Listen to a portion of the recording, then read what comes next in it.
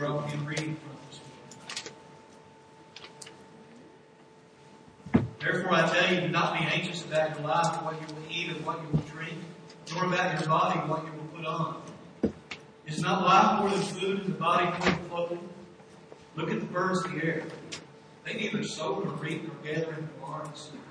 Yet your heavenly Father feeds them. Are you not of more value than they? Which of you, by being anxious, can add a single hour to his span of life? Why are you anxious about clothing? Consider the lilies of the field, how they grow, they neither toil nor spin. Yet I tell you, even Solomon in all his glory was not arrayed like one of these. Verse 30. If God so clothes the grass of the field, which today is alive and tomorrow is thrown into the oven, will he not much more clothe you, O you of little faith?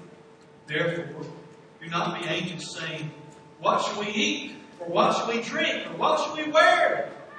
Verse 32, for the Gentiles seek after all these things, and your heavenly Father knows that you need them all. Verse 33, but seek first the kingdom of God and his righteousness, and all these things will be added to you. Therefore, do not be anxious about tomorrow, for tomorrow will be anxious for itself. Sufficient for the day is its own trouble. Let's pray together. Father, we thank you that you care about us. You care about us because you created us.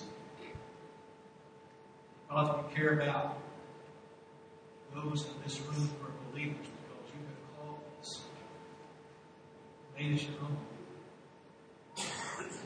Lord, increase our faith. Help us to trust you.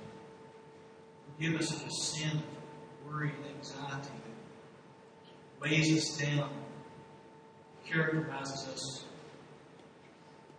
far too often.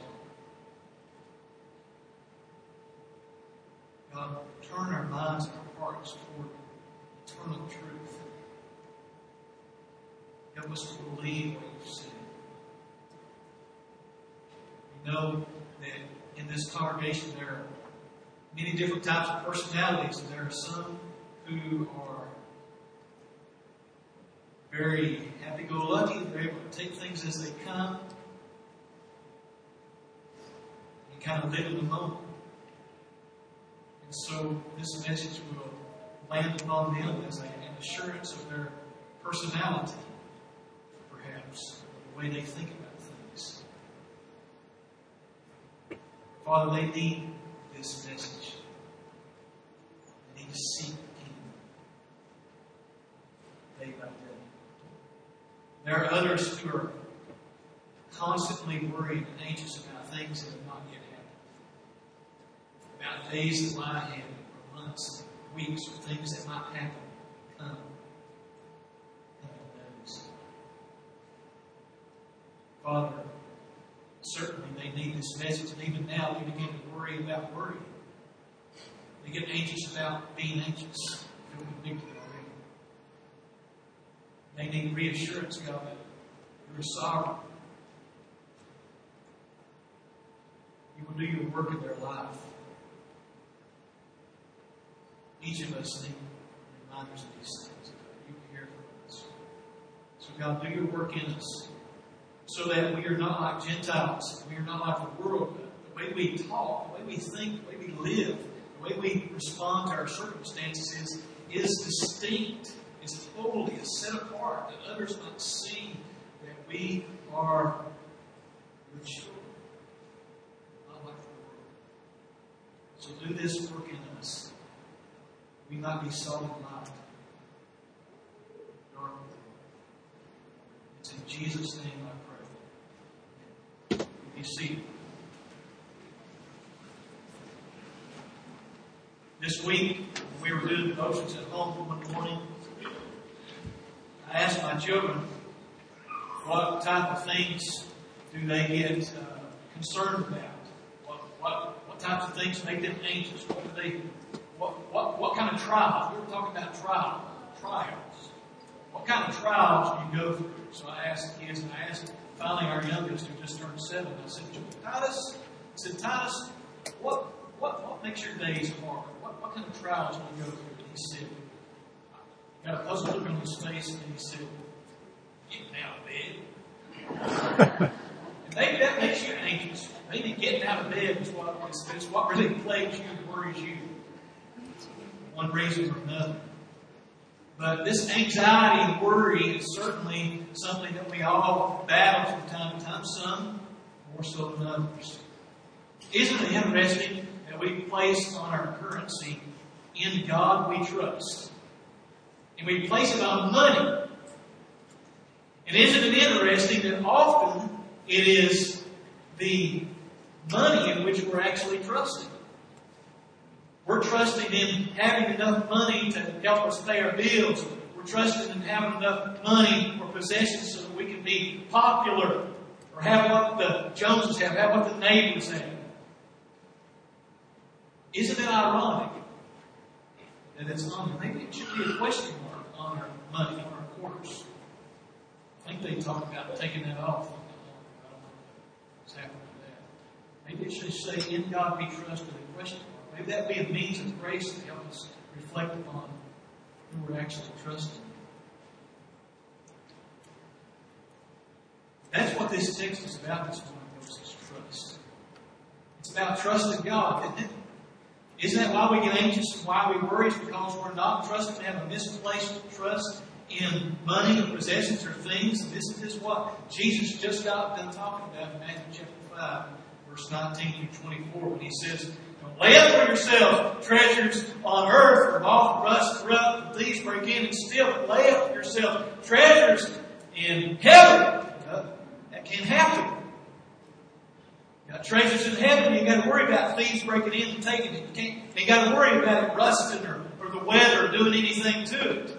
If you lay up treasures in heaven, don't have an undivided focus or undivided loyalty. You can only have one master, he says in those verses. The things of this world grow too large too often. We begin to worry, we begin to get anxious.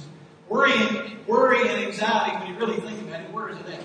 It really is. And that doesn't minimize those of you who might have serious problems with anxiety.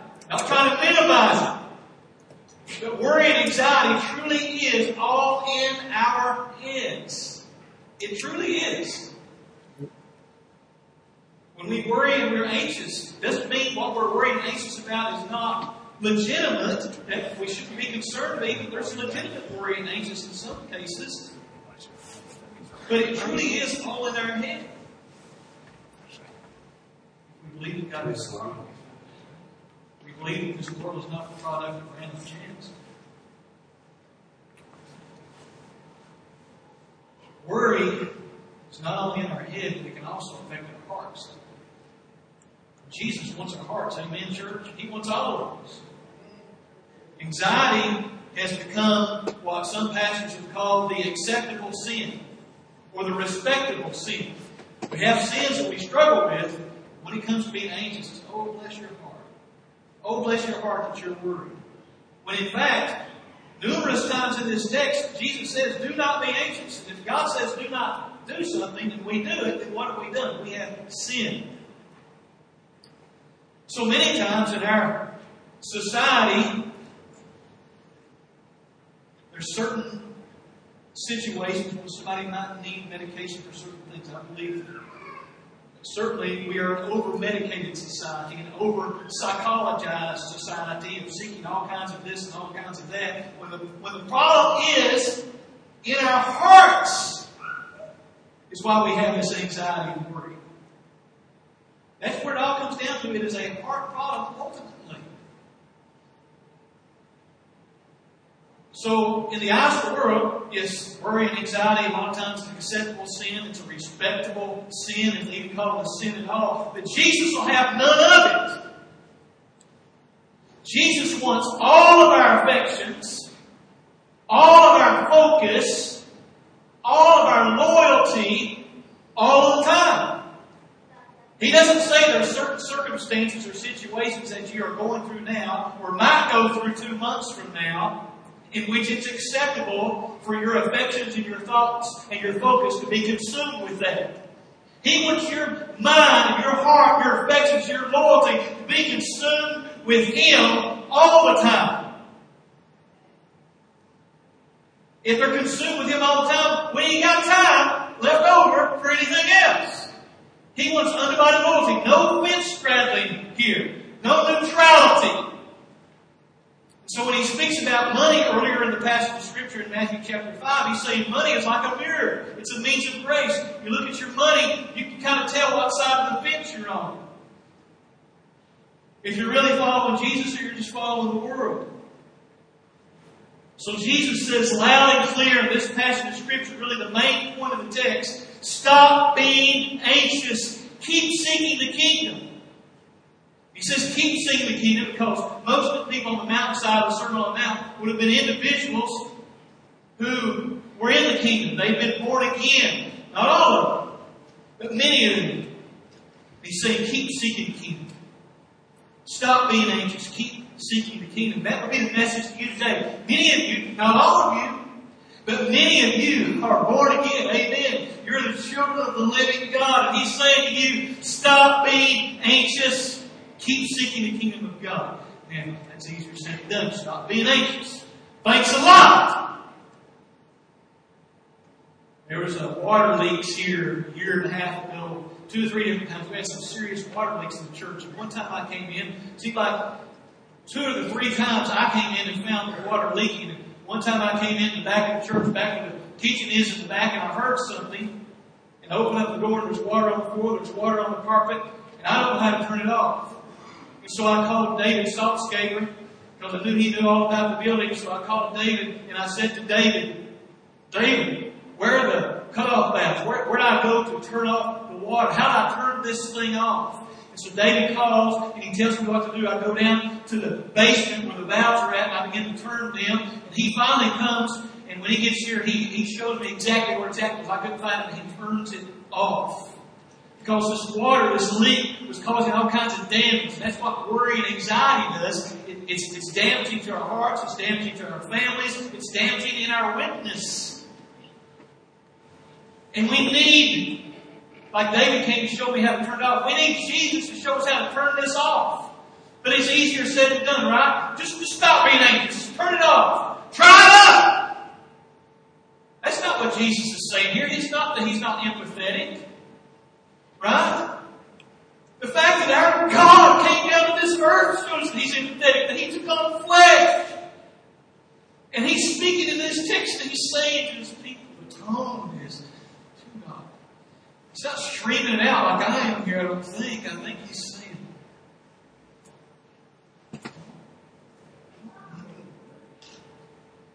He's given some real practical ways of reminding us as His people that He loves, that He's created. Here's some reasons why. Here's how to turn this off. And what He's saying is this. You notice the way that Jesus is preaching here in these words. The illustrations that He uses. How many of you are very familiar with this passage of Scripture? Look out at the birds, you know. I mean, a lot of you have heard this all your life. How many times has it been a means of grace? You've heard it all this time. You're going through a difficult time. You're worried. You're anxious. And all of a sudden you're sitting outside and you see birds flying on the ground eating. And you're reminded, man, this is what Jesus said. He's supposed to be doing this way. A lot of the illustrations Jesus is using to simply call us back to biblical thinking. Well, it's not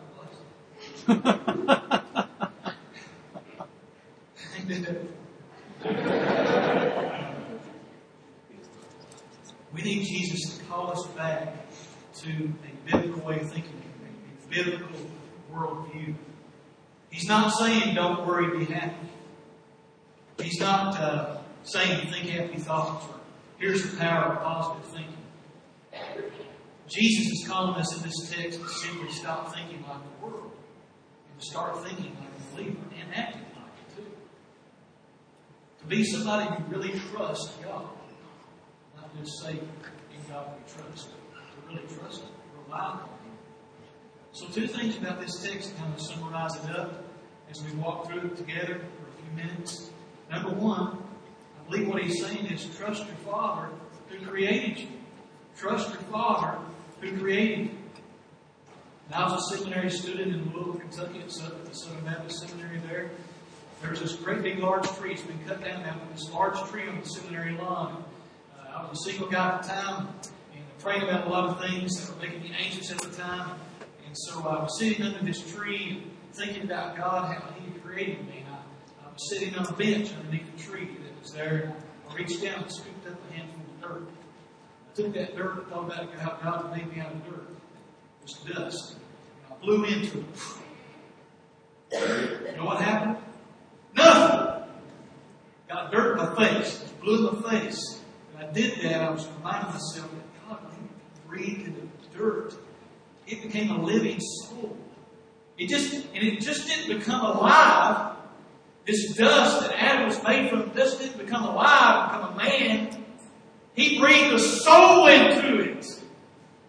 This wasn't just an animal He was creating. Through that dust, He was creating somebody in His image. And I want you to notice what your Bible says in verse 25. It says, therefore I tell you, do not be anxious about your life, what you eat or what you will drink, or about your body, what you will put on. Look what He says at the end of verse 25. Is not life more than food, and the body more than clothing? Isn't life more than that? So here's God who's breathed life into us and made us alive, but He's breathed the soul into us. We're not just animals.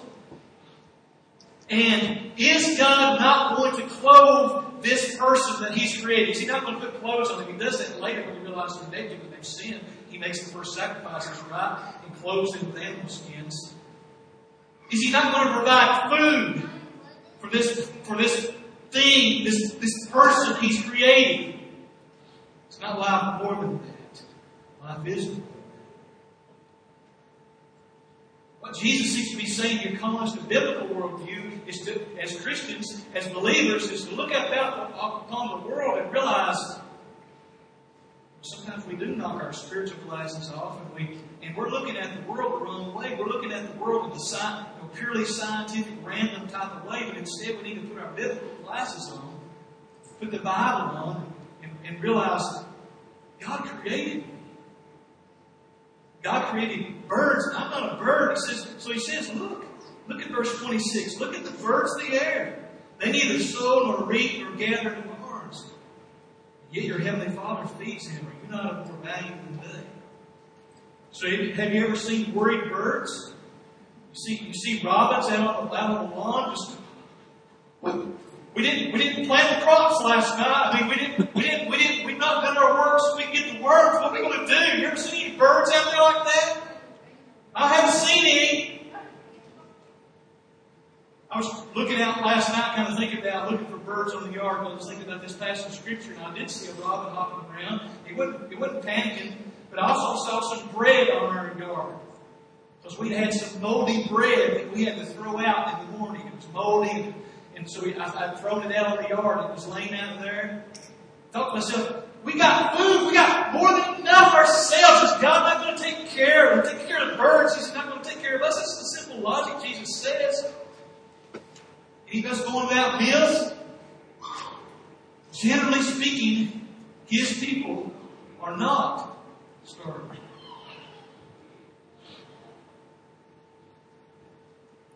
Ian McFarland, recent. I'm going to tell a story about Ian.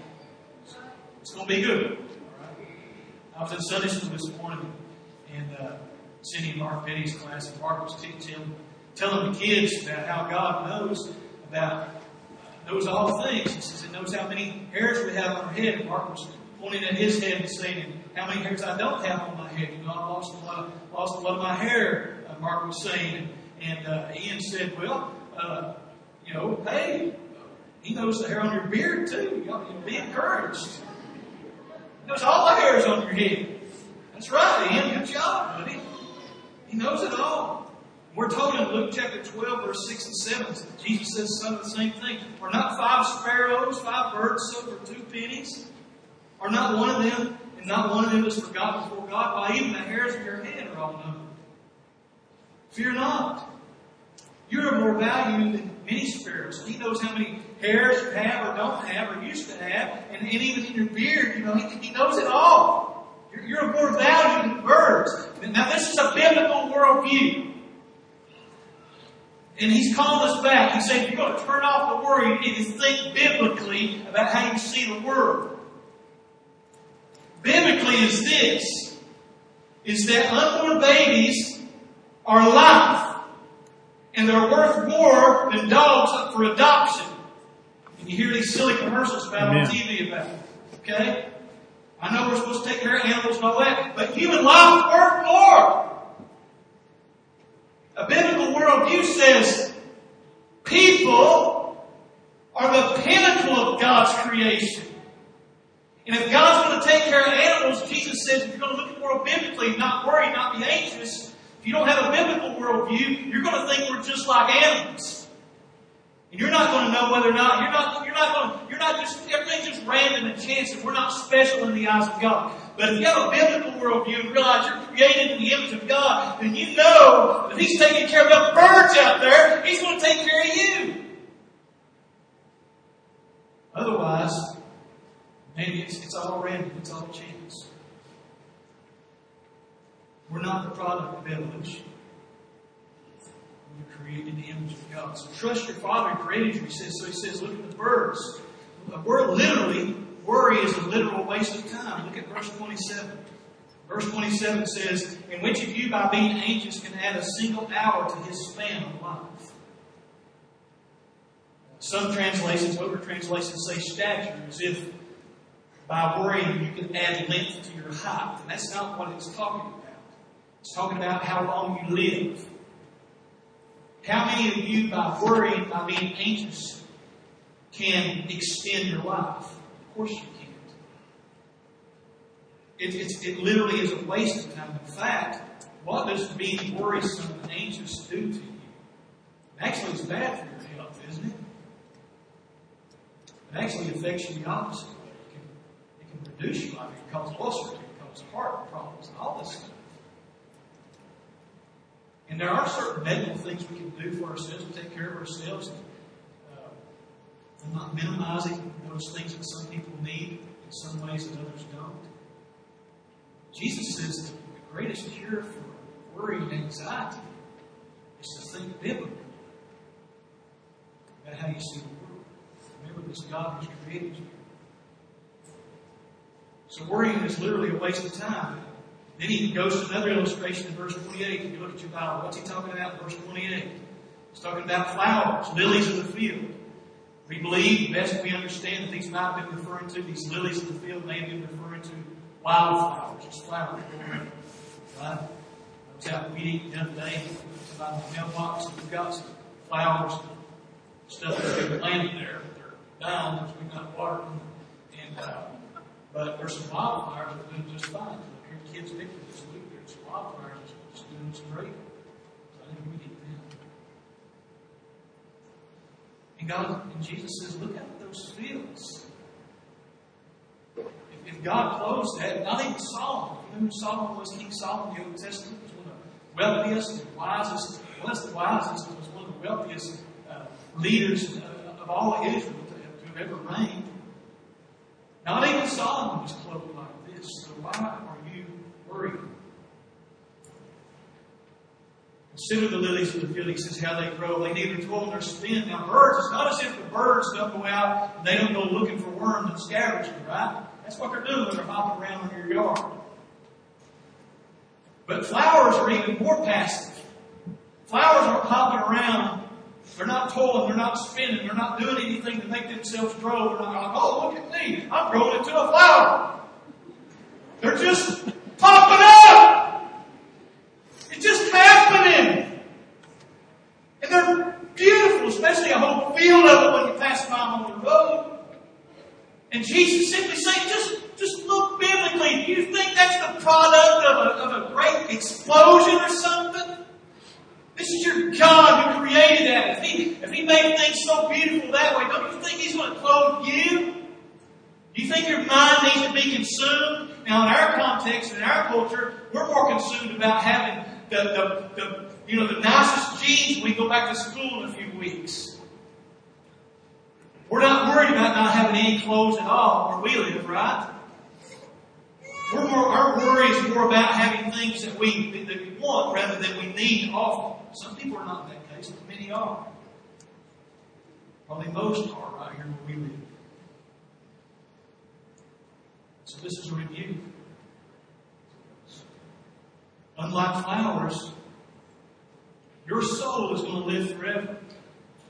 1 Peter chapter 1, verse 24 through 25 will live forever either in heaven or in hell. 1 Peter chapter 1, verse 24 and 25 says this, all flesh is like, remember the words? Grass. All flesh is like grass, and all its glory like the flower of grass. The grass withers, and the flower falls, but the word of the Lord remains forever. And this word is the good news that was preached to you. So unlike the flowers of the field that are here today, then bundled up back in that Bible time, they'd be bundled up kind of like firewood, but they'd be bundled up because there wasn't enough wood. They would throw that grass to heat their oven so they could cook and so forth. Just like that grass is here today and gone tomorrow, so is our bodies. But we have a soul. We're not flowers. We're not grass in the field. And our soul is going to live forever, either in heaven or hell. And the word that's been preached to us is the good news that if we believe in Christ, we have eternal life with Him in heaven. So trust your Father who created you. Little faith leads to lots of worry.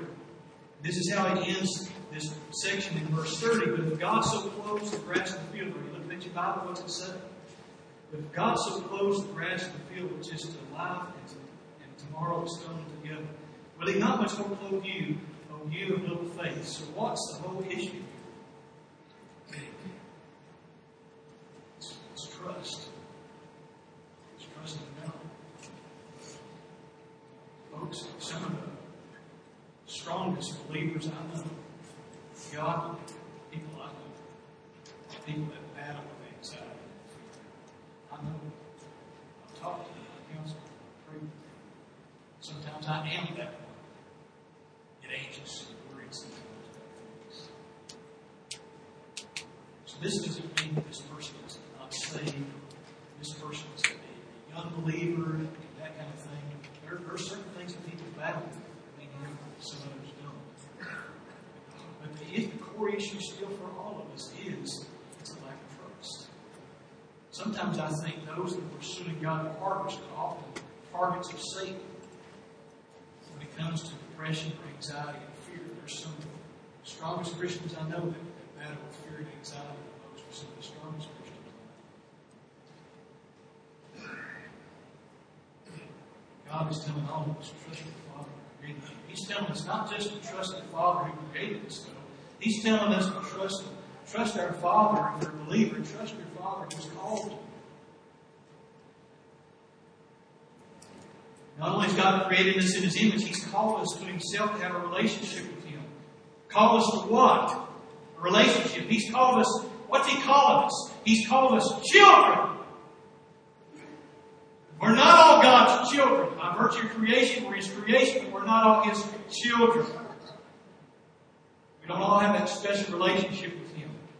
Yet He's saying His disciples were His children. Notice the distinction here in verse 31. Look at your Bible, verse 31 quickly.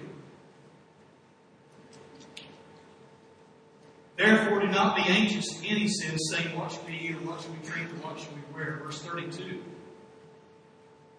For the Gentiles seek after these things.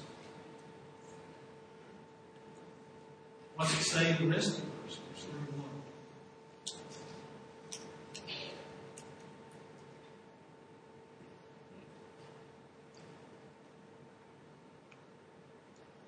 Gentiles seek after these things, and your heavenly Father knows that you need them all. Verse 32. Gentiles seek after these things, and your heavenly Father knows that you need them all. So there's this distinction here, and I want you to think about this verse for just a moment. There's a distinction being made here in this verse that there are Gentiles. In other words, the world is what he's talking about. If you look at Luke chapter 12, verse 20, he's talking about nations, the world. Pagans, people that don't believe in God, or God of Israel. See, this is how the world thinks. The world is seeking, consumed with, absorbed in things they want or things they even need. The distinction here is we're not to be that way. Your Heavenly Father knows that you need these things. He's not the Heavenly Father of everybody in the world. He's the Heavenly Father of you. You're not to be as the world. There's a distinction here. He has called you out of the world. How did He do that? Well, He justified you. He made you right with Himself. He adopted you. He made you His children. So our Father knows what we need. This is Romans chapter 8, verse 32. He that spared not His own Son, but delivered Him up for us all, how should He not freely with Him give us all things? If He's done what's necessary to make us right with Himself, to adopt us into His family, will He not take care of everything else? So our BBS verse this week, 2 Peter chapter 1 verse 3 says this: His divine power has granted to us all things that pertain to life and godliness, through the knowledge of Him who called us to His own glory and excellence. So for those of us that have been called out of the world, He's given us all things that we need, all things that are necessary to live the Christian life. So trust your Father who has called you by being distinct from the world. The world worries, the world gets anxious, the world is consumed with things, material things. But not the case with us, it shouldn't be. Look at Matthew chapter 5, verse 46 in your Bible real quickly. Verse 46 says this: For if you love those who love you, Brother Tim Johnson preached on this a few weeks ago. If you love those who love you, what reward do you have? Do not even the tax collectors do the same? If you greet only your brothers, what more are you doing than others? Do not even the Gentiles do the same? Tax collectors do the same. Gentiles do the same. He's saying you're not to be the same. You're distinct. You're different. I've called you to myself. So love people this way. Don't retaliate, He's saying there. And He's saying here, trust me. Don't be like the world. And when you do this, then you're doing verse 33. Look at your Bible, verse 33 of Matthew 6. What does He call us to here? He calls us to some action. He says in verse 33, Seek first the kingdom of God and His righteousness, and all these things will be added to you. Seek first the kingdom of God. What's it mean to be seeking first the kingdom of God? Yay, ho, yeah! Hey, kingdom of God, where are you? We're looking for you. We can't find you. Is the kingdom of God playing hide and seek from us? We're just kind of looking for it. We don't know where it's at. No, Jesus came and said, repent, for the kingdom of heaven is at hand. This is no secret. He's the treasure hidden in a field that a man would see it and sell all that he's got because the lights would come on in his heart and he'd say, I want Jesus. My family may not want Him. I don't know. Just something's happened inside of me and I can't do anything but follow Christ now. He's the treasure. So when He says seek the kingdom of God, He's not saying, hey, go look for something that's mysterious still. No, Jesus came and made it clear and plain.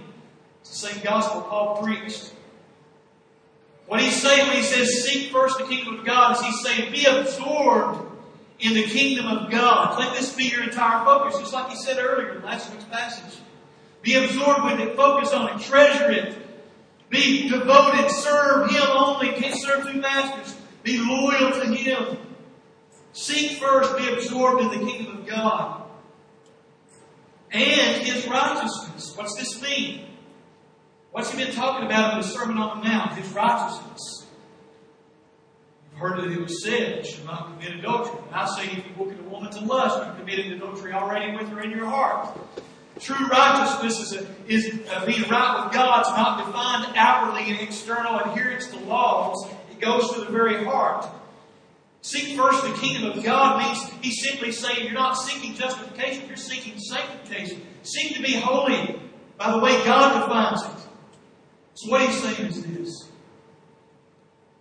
Instead of worrying, stop being anxious.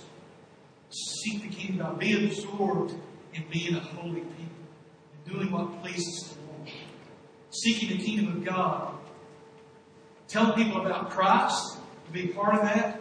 But living out the gospel in a distinct way as Jesus has defined it here in the Sermon on the Mount, by not retaliating, by not harboring anger in your heart, but going to your brother and reconciling. This is the righteousness. This is seeking first the kingdom of God and His righteousness. When you're absorbed with doing what pleases God, then your worry and anxiety can be turned off. It's easier. true by experience. A lot of times, there's sometimes I get things on my mind. I can't get it off my mind. You're probably like me. There's times or seasons, we talk about that sometimes, seasons of life I go through. And I have periods of time I go through, something going on. Usually it's something going on in the church, and I get anxious about it. And I can't sleep. I can go to sleep eventually, but you need like 2-3 hours. Now, some people seem to have the spiritual gift of sleep. Man, they just, no matter what's going on, they're just snoring right away as soon as their head hits the pillow. I've never been like that. I struggle.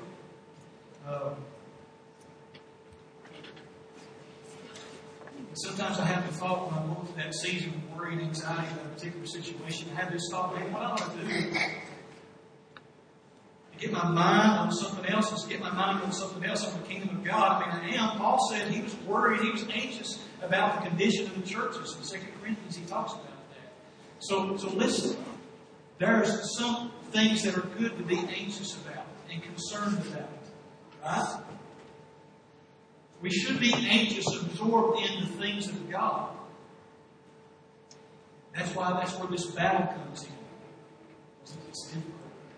But sometimes I have this thought, maybe I should just go out and talk to my neighbor about Jesus. I don't feel like it. I feel like just letting myself have a pity party right now.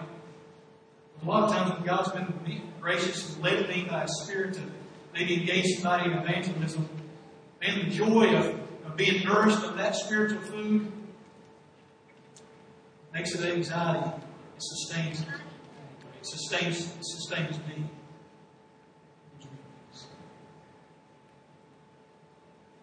He's not called us to hide and seek. In contrast to seeking the things of God, the things I'm worried about may be something I really might lose.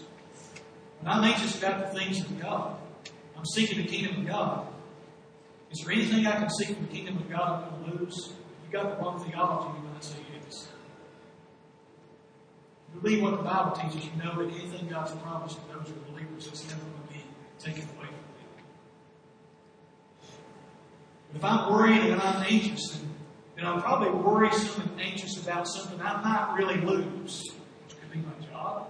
It's just not really a good thing. But no matter what happens, I was thinking about it, I was singing, hallelujah, all I have is Christ. Jesus is my life this morning. I was thinking, Lord, if I lost everything, I'm not going to lose you. It can't happen. You'd have to break the gospel would have to not be the gospel. So the worst thing that can happen to me is not going to happen. That's not me saying it. That's what Scripture says. There's nothing going to happen to us. Verse 34, very quickly says this. Therefore do not be anxious about tomorrow, for tomorrow will be anxious for itself. Suspicion for the day's its own trouble. You got enough worried about right now. You don't need to worry about anything. Don't bring tomorrow's troubles into today's. Right? That's what Jesus is saying. So what's He saying to do? Instead of worrying about tomorrow, do verse 33. Seek the kingdom of God. Just seek the kingdom of God. But you can't change what's going to happen tomorrow. You just need to be solid. So last night on the back porch, I was back there spending some time with the Lord by myself. Man, it wasn't a nice day yesterday. The wind blowing, cool, it was so nice. Sitting on the back porch, enjoying that, reading my Bible a little bit. Looked up at the moon. I was walking on the back porch, looked up at the moon was starting to come out. I reminded, as soon as I saw that moon, it reminded me of being in the military, walking around in the desert, looking at the moon, spending time on garden duty. I spent a couple hours of time by myself on the garden duty, looking up at the moon. I just talked to God. Right, the whole time, I just talked to Him and prayed to Him. Being a teenager and so forth, different things on my mind, and just enjoying that time too. And I looked at it and I remembered that, and I thought about God, that moon looks pretty much the same as it did 25 years ago. And God has sustained me every day. He sustained me through a lot of things. Through a lot of sin, He's been patient with me too. God justified me. He adopted me into His family. He's given me every spiritual blessing in heavenly places as He has you if you're a believer. He's promised that those He's called, He's also going to glorify. He's promised that there's no charge can be brought against God's elect, that neither height nor depth nor anything else in all creation can separate us from the love of God which is in Christ Jesus. That's what I've experienced the day He saved me. So I was looking up at the moon last night and I thought of His faithfulness to hold me fast. Folks, what God's saying in this passage of Scripture is to think biblically. Worry, anxiety, think biblically. He's created you. He's going to take care of you. He's called you. He's going to hold you fast. He's going to sustain you. Trust in Him. Trust in His promises. Mark and Cindy, when I was in their class this morning, I'll end with this. Mark asked me a question in front of the kids. He said, Pastor, and talking about Paul's conversion, Pastor, how easy would it have been for you to preach 2 days after your conversion? When I got saved, I haven't shared my testimony too often in church, not for any other reason than that, I guess, but I was saved when I was a very young boy. I was almost 5 years old. I can't imagine any of my children who were almost 5 years old understanding the gospel at that point. That doesn't happen very often, but looking back, I believe it did.